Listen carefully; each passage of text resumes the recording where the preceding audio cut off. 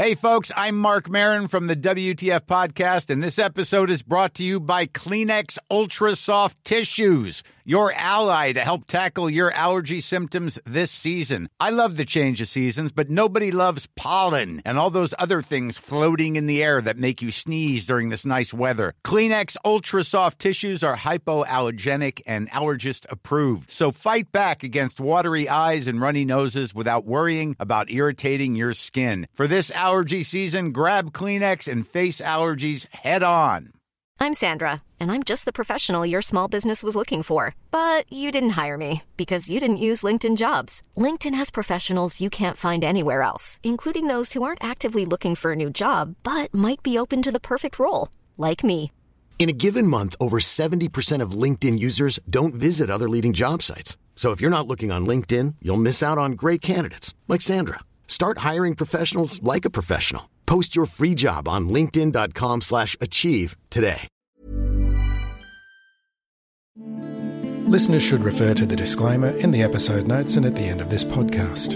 You know, all through the drug development process, you often have a good feel for whether your drug is a contender or not, but it's only when you start seeing that first glimpse of human data that you really find out for sure whether you've got a promising drug on your hands. And I think in the last 6 months or so, we've seen quite a bit of data out of this drug that looks extremely encouraging. G'day and welcome back to the Equity Investor Journey. I'm Phil Muscatello, and joining us for this episode is Dr. James Garner, CEO of Casia Therapeutics. Hi there, James. Hi, Phil. Thanks very much for having me. It's great to be here. Casia Therapeutics is an oncology-focused biotechnology company developing innovative anti-cancer drugs, headquartered in Sydney, Australia. So, James, tell us about the treatment that Casia is working on. Phil, our company's lead program is a drug called Paxlovid. And we're developing Paxlovid as a treatment for brain cancer. And we're looking at a variety of different forms of brain cancer. We've got the drug actually in 5 human trials right now. But the primary focus is a disease called glioblastoma.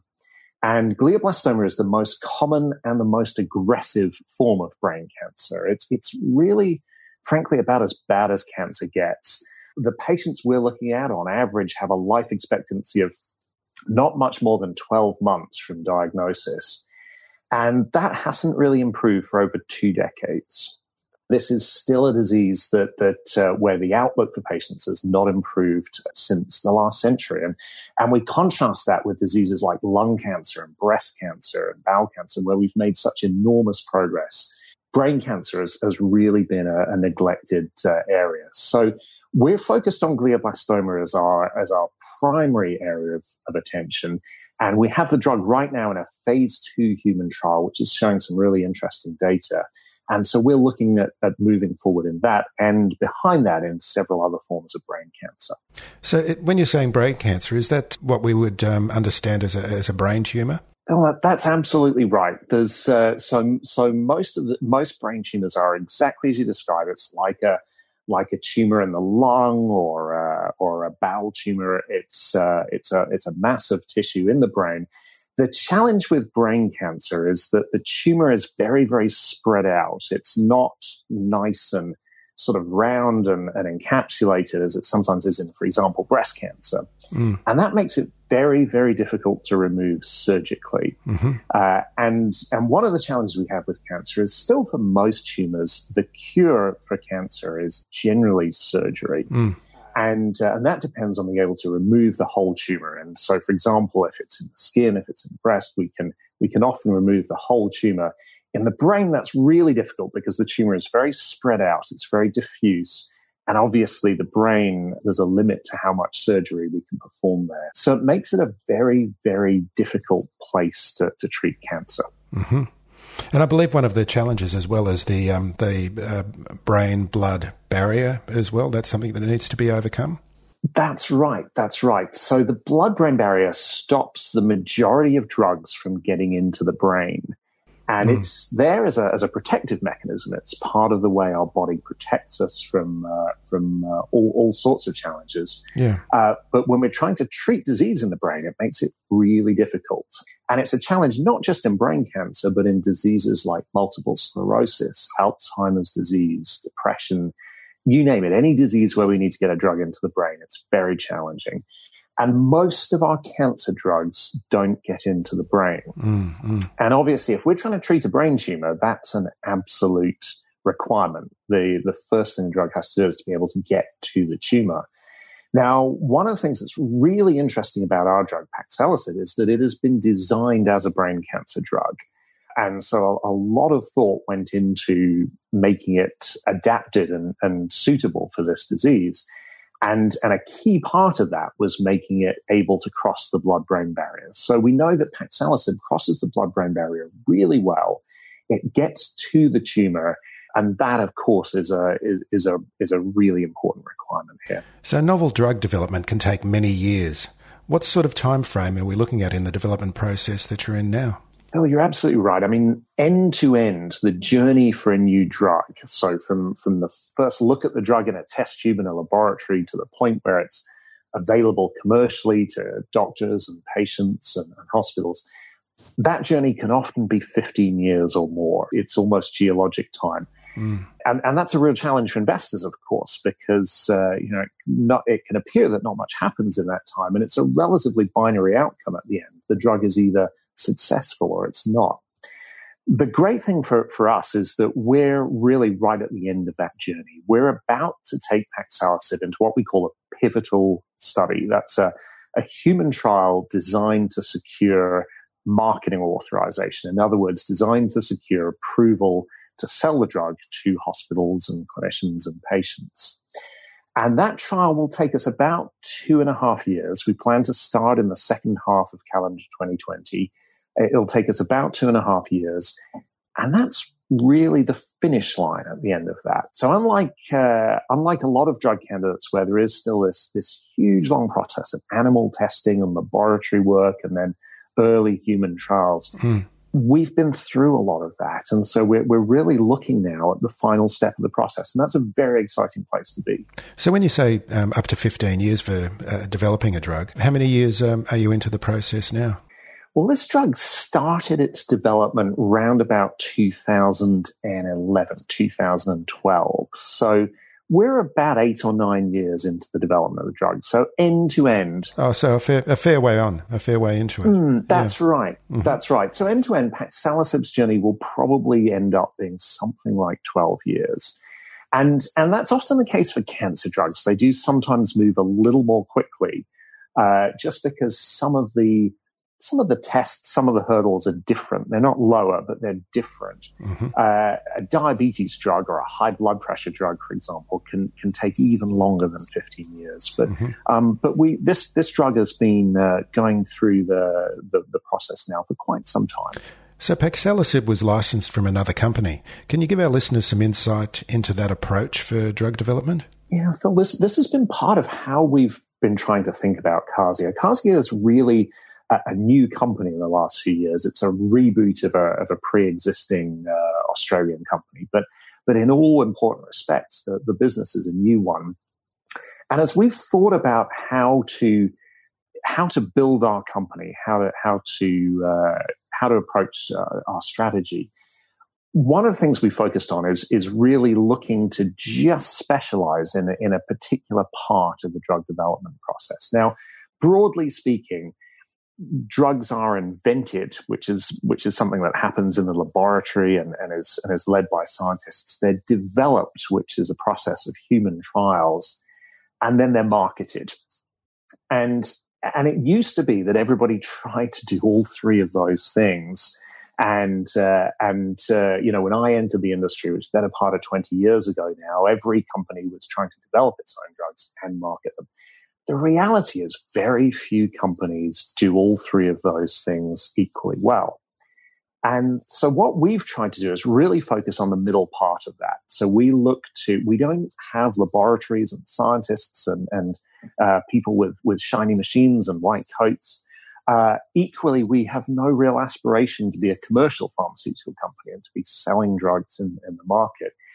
The question, of course, is what are you going to do instead of developing your own drugs? If you're not going to have your own laboratories, where do you look to source your drugs from? And we've looked to big pharma companies for this, and this may seem counterintuitive, but the reality is that most big pharma companies invent many, many more drugs than they have the resources or the bandwidth to develop. And so periodically, every 6 months, every 12 months, companies make prioritization decisions. They decide, we're going to focus on this, we're going to take this drug forward, we're not going to do that. And sometimes that's governed, obviously, by the quality of the drugs. If something doesn't look promising, it doesn't get funded.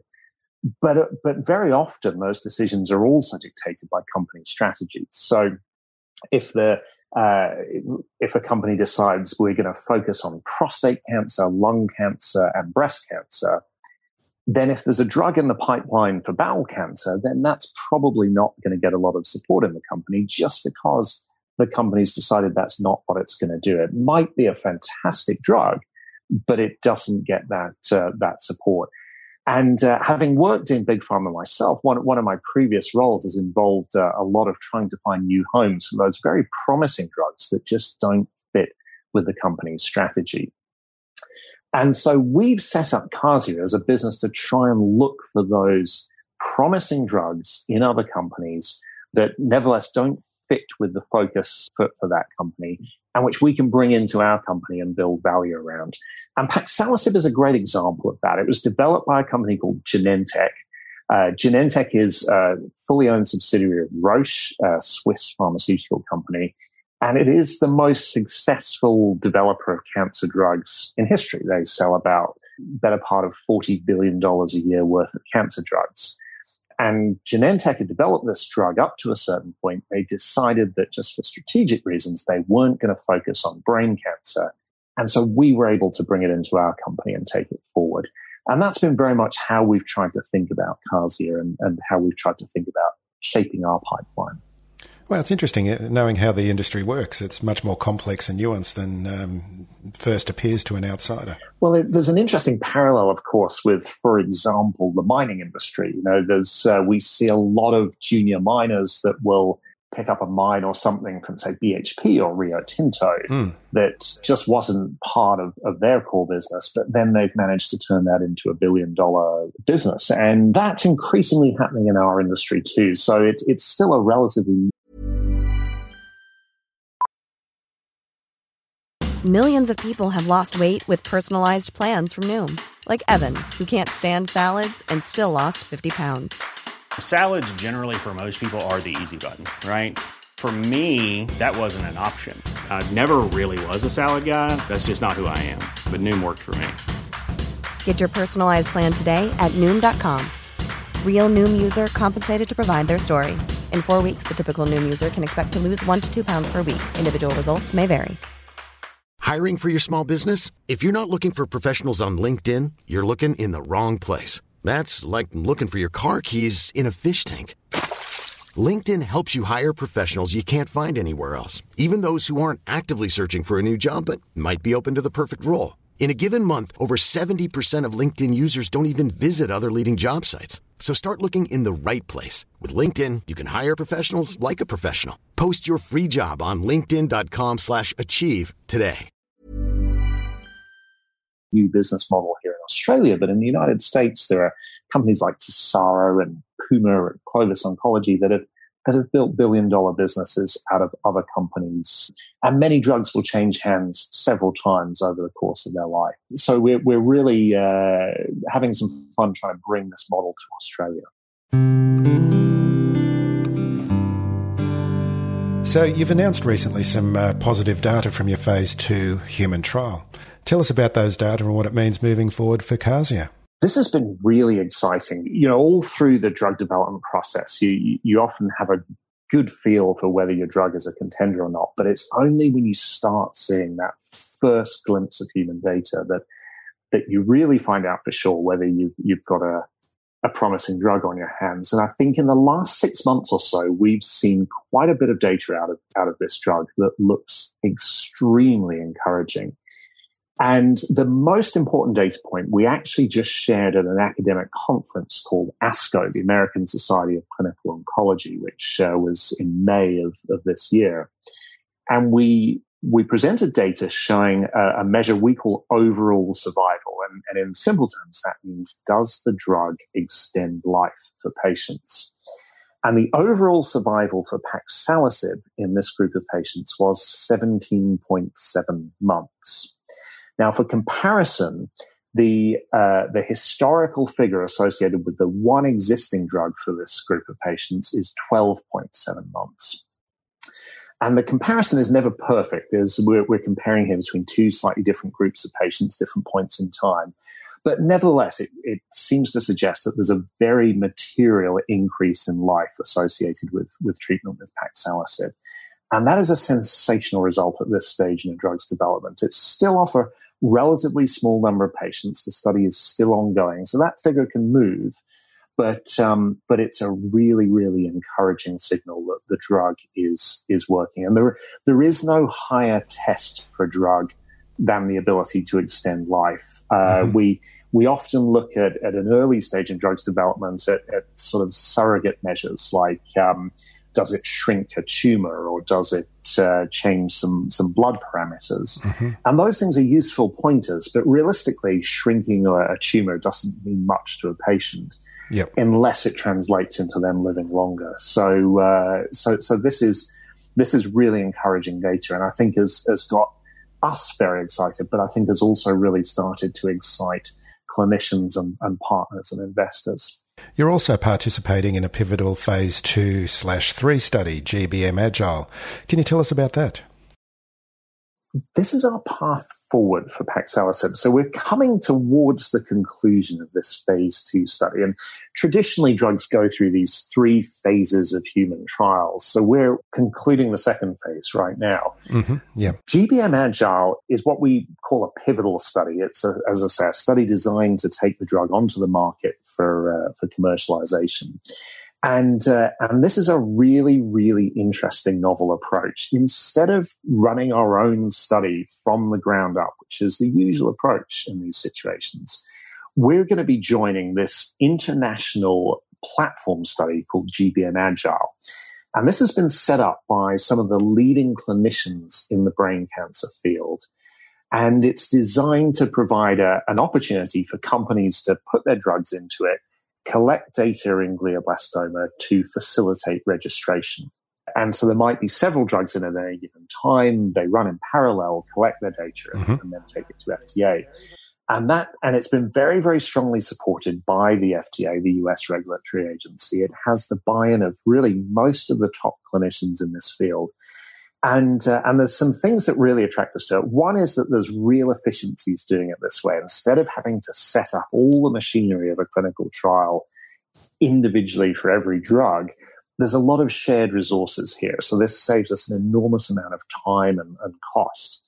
But also, because this has got a sort of critical mass, it's got the buy-in and the engagement of all the top clinicians, the regulatory agency, and so on. It really allows us to be part of a study whose quality would not be realistic for any individual company. I think I would honestly say no company, no matter how large, could run a study as robust and as comprehensive as this one. So this is a great opportunity. It's a very, very novel way to do drug development. It's something that the FDA has been trying to talk us all into for some years. But this is really a pioneering piece of clinical research, and we're really excited to be part of it. It's a tremendous opportunity for Paxlovid.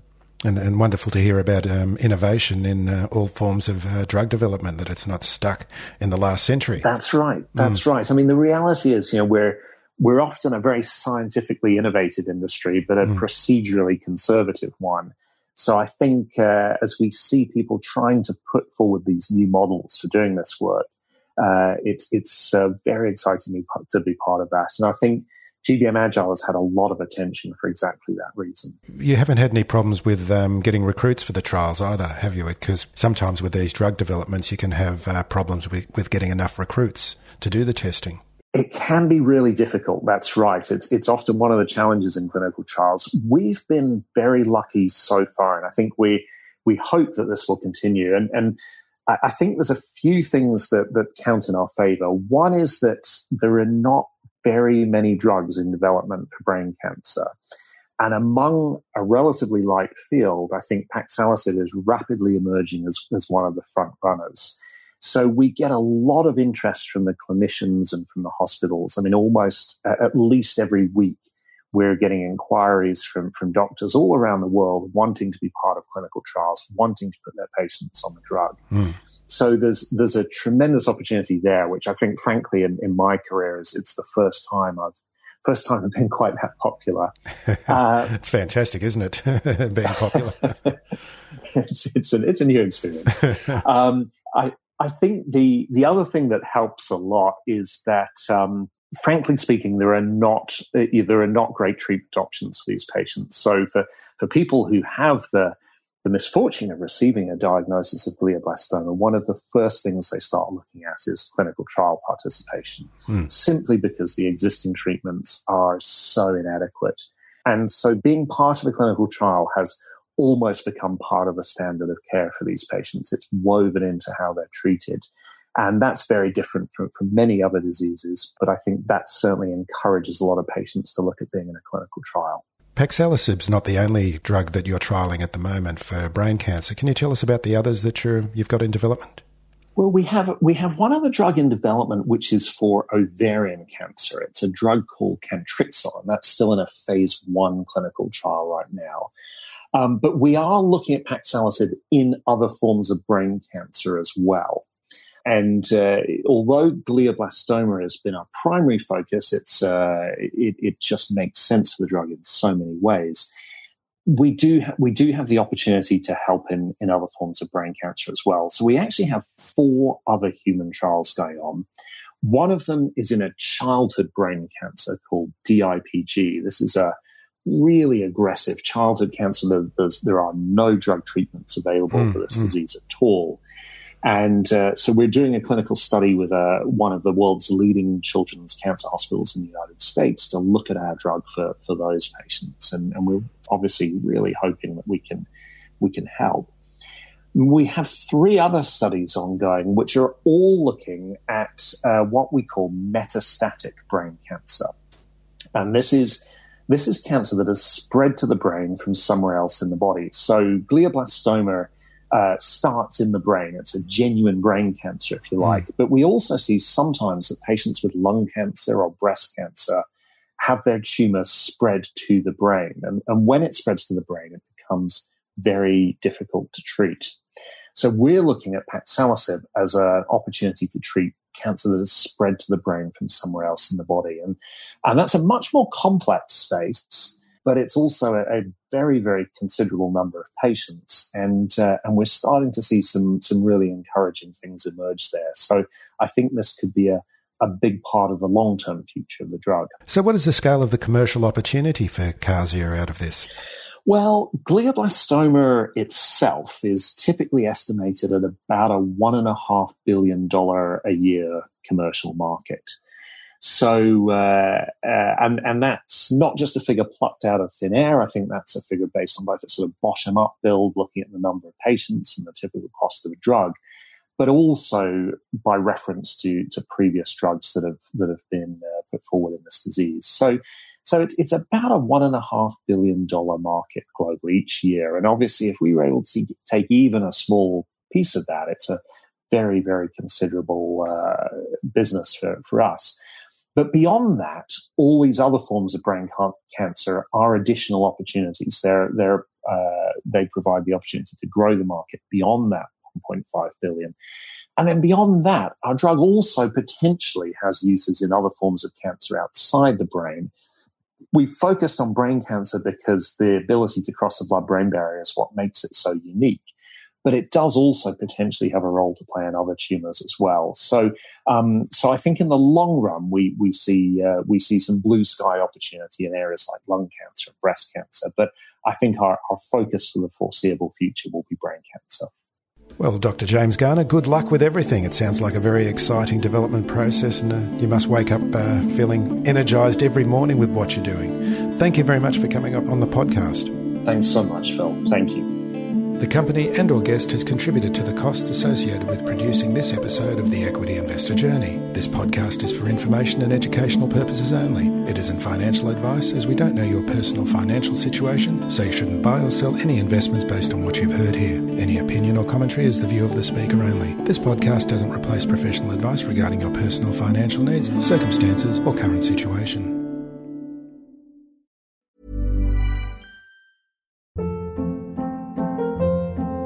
Hold up. What was that? Boring. No flavor. That was as bad as those leftovers you ate all week. Keke Palmer here, and it's time to say hello to something fresh and guilt-free. Hello Fresh. Jazz up dinner with pecan-crusted chicken or garlic butter shrimp scampi. Now that's music to my mouth. Hello Fresh. Let's get this dinner party started. Discover all the delicious possibilities at HelloFresh.com.